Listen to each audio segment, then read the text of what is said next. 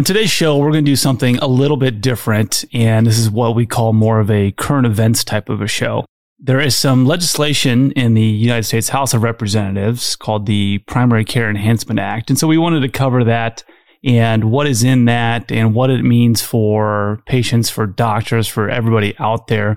And then today, news broke from Kaiser illustrating that for the first time ever, a family's insurance premium for the year 2019 has gone over $20,000.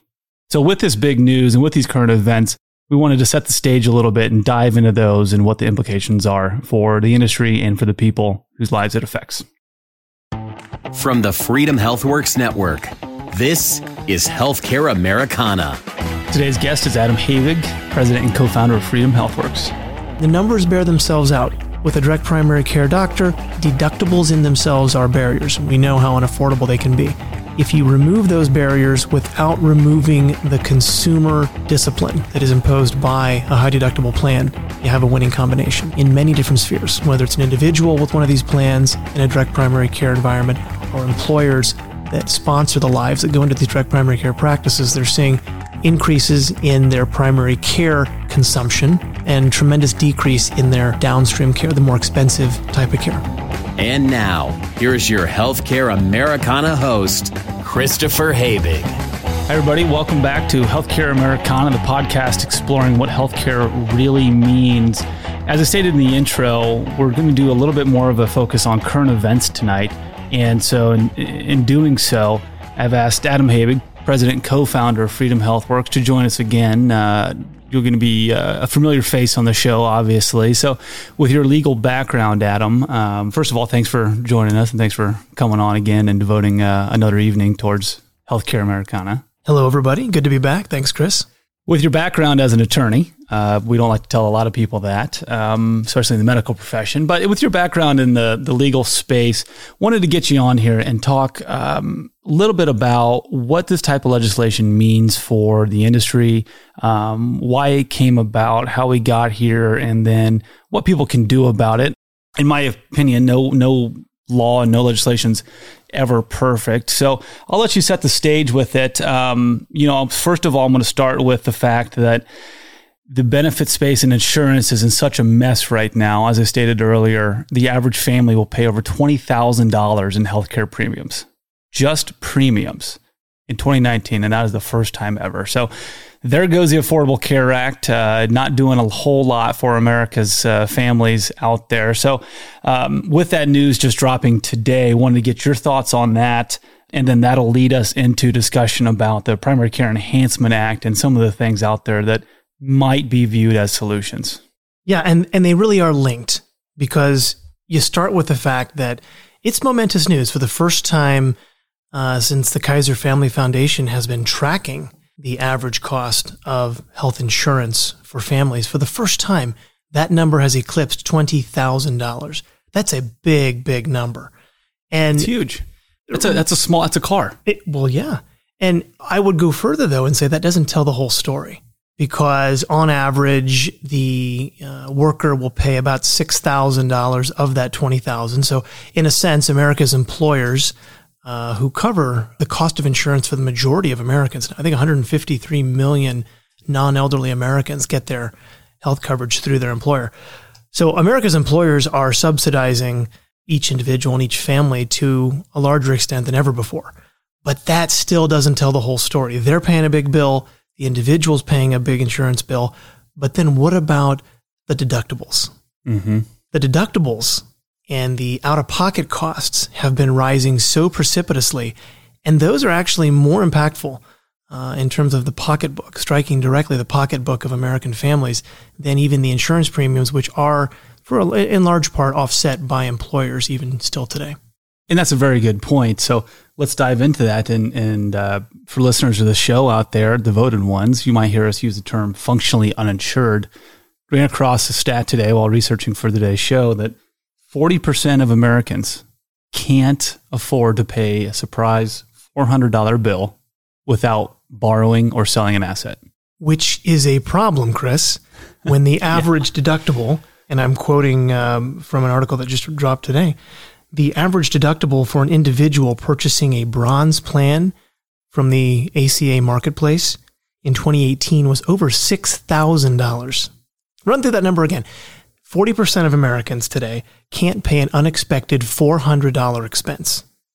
The average deductible for a bronze plan from the exchanges is over $6,000. There seems to be a bit of a gap there. Even with the employer-based insurance, the average deductible now has risen to nearly $1,700.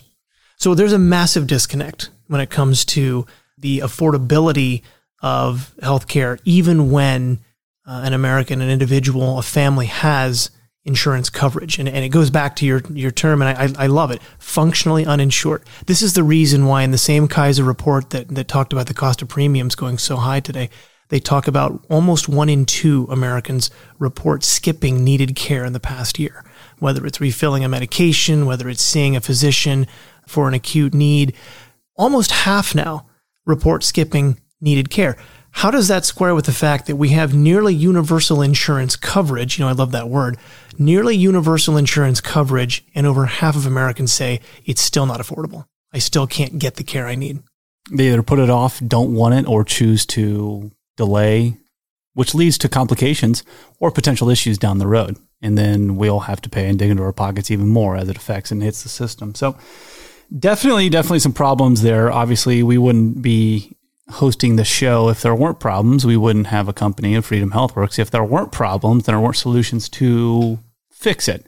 Anybody who's ever worked with us before knows that if you have a problem, let's hear some ideas. Let's hear some solutions. It's one thing to just complain about stuff, but it's another one to be on the other side of it, making solutions, bringing ideas to the table and say, hey, let's go out and fix these things. So with that being said, I want to build this from really start on the state level, because a lot of states have taken the lead within what I'm going to call direct primary care legislation, saying that, hey, DPC will never and does not fall underneath insurance regulations. So I would tell the listeners a little bit about what you did within the state of Indiana a couple of years ago, passing that, and then we'll go from the state level on up and build towards what's happening at the federal level. Certainly. Insurance, and people need to remember this, so many times the healthcare debate and the health insurance debate get wrapped around the axle of federal policy.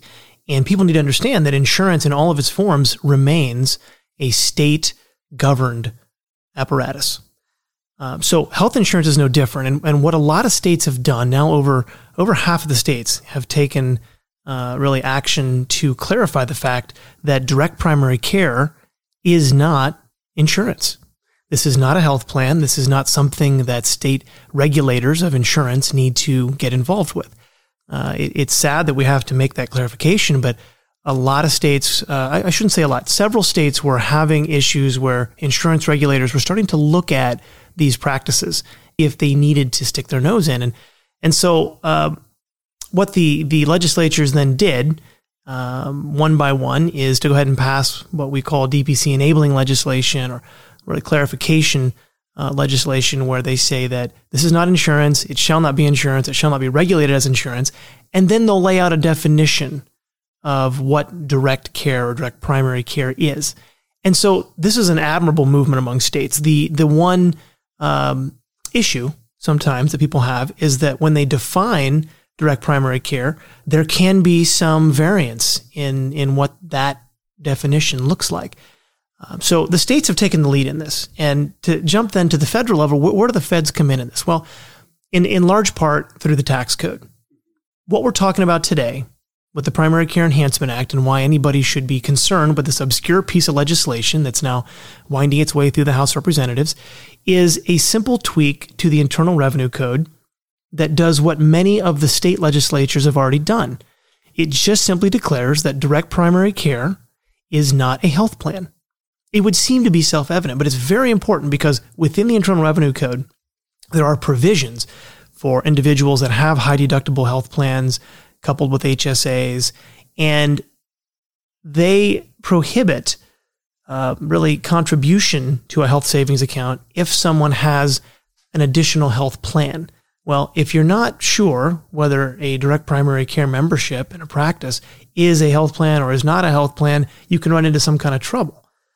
This is simply a clarifying statute that would remove the mystery in terms of how the federal government looks at direct primary care and really help those individuals who, many of them, as we cited earlier, are moving from traditional insurance to more of a high deductible type plan or something where they pay a lot more out of pocket regardless.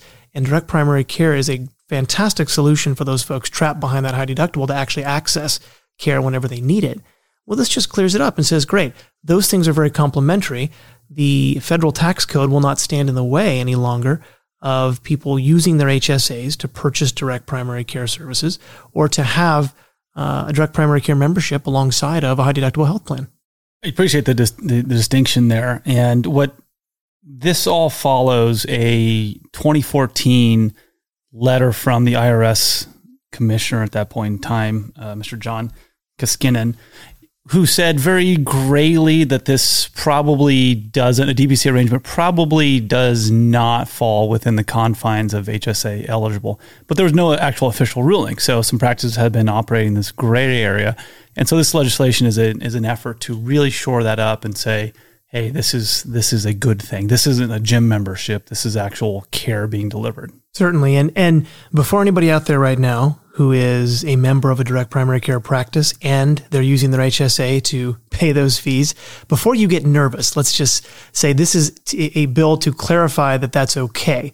Right now, there is also competing evidence that says, absolutely yes, direct primary care expenses are qualified medical expenses under the Internal Revenue Code. So, like I said, this is not so much a changing of what's happening or a changing of the law as much as it is clarification, clearing up a murky part of the revenue code that frankly contradicts other parts of the federal code that already say that this is not a health plan, direct primary care is not a health plan. So you have this strange situation where different parts of federal law actually contradict each other. This is simply an attempt. This is simply an attempt to clean that up. And I appreciate you mentioning earlier the efforts in Indiana a couple of years ago to push forth legislation at the state level to make that clarification here in our home state. And that was a very proud moment. I think anybody involved in that would say the same thing because it was one of the few efforts that was truly bipartisan, truly unanimous. And today with what we see in the news and current events, just the pure acrimony on Capitol Hill between the two competing factions, here was something that everybody looked at and said, yeah, this makes a ton of sense. These are practices that are making great quality care more affordable and more accessible. Why don't we help people access these and help them pay for them with the savings that they've already accumulated that are devoted to their own healthcare? It was a great effort, like a great bipartisan effort on behalf of the legislature. We thank Governor Holcomb for signing that into law. And so Indiana was among the vanguard of states that were passing this type of legislation. I'm glad the feds are finally clearing up their act. Well, if it's any precedent for the federal government, how many no votes did you have when you were giving testimony and while each section of this bill was going through the General Assembly in the state? Zero no votes on either side of the aisle. Yeah, and it really ran the gamut. It's not simply a political party thing, but you had different constituencies, or I should say different legislators representing different constituencies, from all the way from the most rural areas of the state to the urban core. And all of them looked at this and said, are you telling me this is going to make it easier for my constituents, if they so choose, to have access to care, to have an alternative, to have, again, more options? And they all said, great, this is perfect. Who would stand in the way of this? Right? And the answer is that really there's no reason for anyone to, and there's no reason at the federal level other than simply the partisan inertia that exists. There's no reason for anyone to stand in the way of the Primary Care Enhancement Act. So let's talk about that. The Primary Care Enhancement Act in bill form right now, like we said, in the House of Representatives, H.R. 3708. Yeah, it's the primary sponsor is Representative Blumenauer, a Democrat from Oregon. And it's a very succinct bill, which is wonderful compared to some of the healthcare bills that emerged from Capitol Hill. Page and a half? It's a page and a half. So, and the ACA was thousands, tens of thousands could of have pages? been. I don't know if anyone ever actually got through the whole thing. I don't think anybody did read it. They passed it, though. But this, it says very simply, and I'm quoting, a direct primary care service arrangement shall not be treated as a health plan. period. End of story. And it goes on then to attach some limitations to that. And we can talk about how those might be problematic. But for the most part, that first line is fantastic. When you get into then the difficulty of defining direct primary care, and I know why that has to be done, simply to score it with the CBO and try to put a budgetary impact around the legislation, then some problems occur. And so, again, I want to say that the spirit of the bill is certainly admirable, and it's certainly in line with what the states have already taken the lead in doing. And it clears up that ambiguity we talked about in the federal code. Now, when they try to define direct primary care a certain way, we have problems. There are certain carve-outs that they have inserted into the bill's text. One, they attempt to impose an arbitrary cap on monthly direct primary care fees to a given practice. That really makes no sense at all because, as we know, different price points prevail throughout the country. The whole point of direct primary care is that a physician can set his own prices so that his patients can afford them. And that level of affordability is going to be vastly different in Manhattan versus Manhattan, Kansas, so to speak. Mm-hmm. Another thing it does, it carves out certain things that are becoming more prevalent within we'll call the direct care movement. But certainly it carves out specifically the provision of prescription drugs. Well, we've talked about this on previous episodes. Many practices are starting to dispense on site, which is a tremendous boost to compliance among their patients when you don't have to go somewhere else to fulfill a prescription. Oh, cost savings and convenience. Absolutely. There's studies that say that when people get their generic blood pressure medication or something at their physician's office, the compliance is something like 96% compared to 67% if they're forced to drive just across the street to a drugstore and pick up that prescription. Yeah, that's an excellent point. So carving things out like that don't make sense. And if they would take a look at the way that the direct primary care movement and the direct care movement in a larger sense is evolving, they would see that really the correct way to go about this is to place as few restrictions as possible on the definition of eligible direct primary care. So take the approach that primary care can be all these things, because right now they want to kind of shoehorn it into, okay, it has to meet these set of criteria here, rather than opening it up. Like you said, that first line, a direct primary care membership is not a health plan. Why not just leave it at that? It would be wonderful. I know as a lawyer, we have to define those terms. And so I think the definition is necessary, but when they write that definition, they need to be as broad and all-encompassing as possible, because the beauty of direct primary care and this movement is that it does evolve and shift and morph to fit the needs of individuals on the ground using those services. And so you have to give as much latitude as possible to the physicians who are carrying out those services to sculpt those according to their patients' needs. Where does specialists fall within a piece of legislation like this? We know we have a lot of demand from specialists saying, hey, how can I get my cardiology practice into this? Or optometry, dentists are starting to take on membership plans. Where do they fall within a primary care enhancement bill? Great question, and one that I will say I raised 2 years ago with the Indiana legislation. Everyone focuses on direct primary care because it is the most common, the most prevalent form of direct care. But primary care, though it is the foundation of healthcare, is obviously not the only part of healthcare. The direct care movement, which encompasses more than simply primary care, is just as critical to take some of the restrictions off of those specialists who would like to practice under this model. It is starting. I think it's important we don't lose sight. We would never say let's not pass direct primary care enabling legislation at a state or federal level simply because it did not include specialty medicine. But we need to not lose sight that specialists are following right behind the primary care docs, and that as more and more patients flock to the direct primary care model, there are many of those patients saying, well, great, I need to see a cardiologist. I need to see another type of specialist. Where is the equivalent direct care specialist that I can go see now? And direct primary care docs are starting to ask us, we know that, for those types of options. Mm-hmm.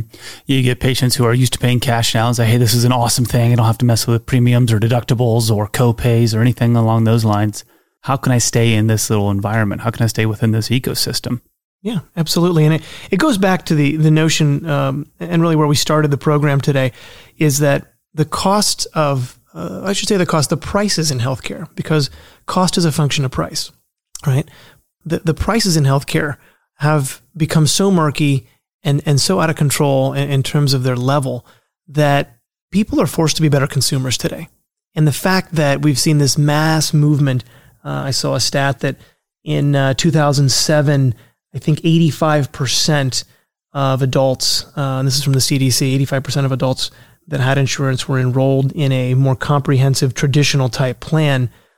And over that period, I think the number almost fell in half, with the mass movement away from something where your insurance pretty much picks up the entire cost. You're not even going to think about it, to where now you have a high deductible, you are spending your own money in terms of a health savings account or out-of-pocket expenses. You're becoming a much sharper consumer. And when people do that, they start to ask questions about price and they start to demand that transparency. So it's a natural function that the types of patients who would enjoy the price transparency and really the low, clearly posted prices within a direct primary care setting, when they do need what we'll call downstream care, they're asking those same questions. Show me a price tag. Show me an all-in cost. Don't tell me to consume the service first and you'll tell me later what I just spent. Oh, we can't. Yeah. A consumer cannot afford to do that anymore. Like I said, going back, most people can't scrounge up $400 out of their bank account for any type of emergency situation. Now, knowing the price of a healthcare service, that's going to be huge for them. And whether they like it or not, a lot of people are kicking and screaming now that high deductible plans are really becoming much, much more prevalent than they ever were before. Sometimes you got to break some eggs to make an omelet, or you got to break some bad habits and get people saying, "Hey, you've been spoiled for a very, very long time." Now, to keep using bad sayings, the chickens are coming home to roost. Now we have to figure out a way to move forward with this, with transparent pricing, that you can't just slap your insurance card down and say, "I want whatever this gets me, and this better get me a lot." And the market, in terms of consumers voting with their feet, that's what's taking place today. And as it happens so many times with the law, the legislators and lawmakers are always scrambling to catch up, right? And that's what's happening here, is that we've got an outdated tax code and they're really struggling, they're scrambling to catch up, and they should be, because those types of trends and that type of demand that's been building and building and building based on these trends we've seen is not going away. And the more that lawmakers and the tax code stands in people's way of actually spending their own money the way they see fit on their own healthcare that actually suits them the best, you're just going to see that type of pressure build and build and build. So I'm hopeful that the Primary Care Enhancement Act of 2019 will see the light of day and will emerge from committee. Right now it's in the House Ways and Means Committee. Hopefully it emerges from committee and makes its way through both chambers of Congress and can be signed into law. But if it doesn't happen this year, because there are some other things making news just today as we speak, a lot of activity, perhaps not essential, I hope that it comes up again next year. And I know it will. And it will come up again in 2021 and 2022 until action is carried out to actually relieve this pressure that's been building. Because like I said, lawmakers are often scrambling to catch up with what the market is doing, and this is no different. And I would say that in closing, that it is good to see the states taking a lead on this issue, because they recognize the importance to their citizens and to the localities and the communities that are represented at a state level. Absolutely. And the states are often leaders when it comes to these types of things, simply because there are more of them and they can perhaps be a little more nimble and they can experiment. And that's exactly the model that the framers had set up, right? 50 little lab experiments. It wasn't 50 at the time, I get it. But the point is they wanted to see, that kind of experimentation take place. And that's what's happened. And so as the states have taken the lead, they have seen tremendous growth in innovation like direct primary care. And the results speak for themselves. There's no magic to it. It really, we've talked about this on past programs, that what direct primary care does, whether it's for an employer, for an individual, for anybody who is subject to the high cost of healthcare today, it trades what we'll call relatively low-cost primary care for high-cost downstream specialty and hospital care. That's it. And the numbers bear themselves out, right? With a direct primary care doctor, when you remove those barriers, and let's face it, we talk a lot about health savings accounts and high deductible plans, but deductibles in themselves are barriers, and we know how unaffordable they can be. If you remove those barriers without removing the consumer discipline that is imposed by a high deductible plan, you have a winning combination. And we're seeing that happen today. We're seeing that play out in many different spheres, whether it's an individual with one of these plans in a direct primary care environment or employers that sponsor the lives that go into these direct primary care practices. They're seeing increases in their primary care consumption and tremendous decrease in their downstream care, the more expensive type of care. Well, Adam, always a pleasure to chat. It's always very educational, and it's these fun little topics that we get to really dive into that we don't really see during the normal course of the business day. So thanks for doing the show with us tonight.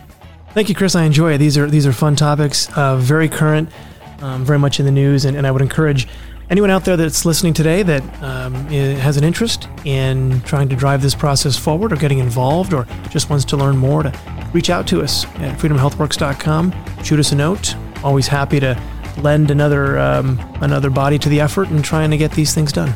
And if anybody's interested in looking closer at the legislation, it is House Resolution 3708. That's HR 3708. Go ahead and send a letter to your congressman, congresswomen, and like Adam said, get involved in the process and help make this a better place to live. That's it for this episode of Healthcare Americana. Thanks for listening. Remember to subscribe and stay tuned for more episodes coming from us in the future. Thank you for listening to Healthcare Americana. Please subscribe on Apple Podcasts, Buzzsprout, Spotify, Stitcher, TuneIn, Podchaser, Google Play, or wherever you listen to podcasts. And tell your friends and colleagues to download and listen to all Healthcare Americana shows at freedomhealthworks.com.